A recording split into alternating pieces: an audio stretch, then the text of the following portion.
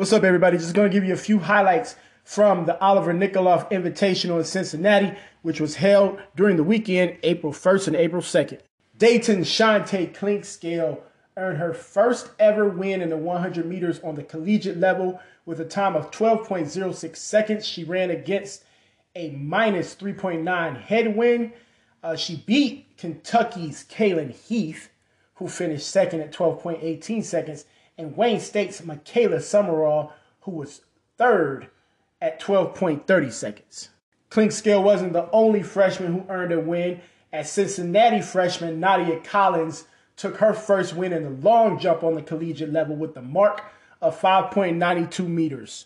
Collins hit her winning mark on her first attempt and was the only competitor to jump past 5.70 meters. Bowling Green's Zarisha Neal continued her dominance as a thrower. She won the shot put at 15.29 meters, and she also won the discus at 52.37 meters. Thanks for listening to the Track Stars App podcast, presented by Winners Only Podcast Collection.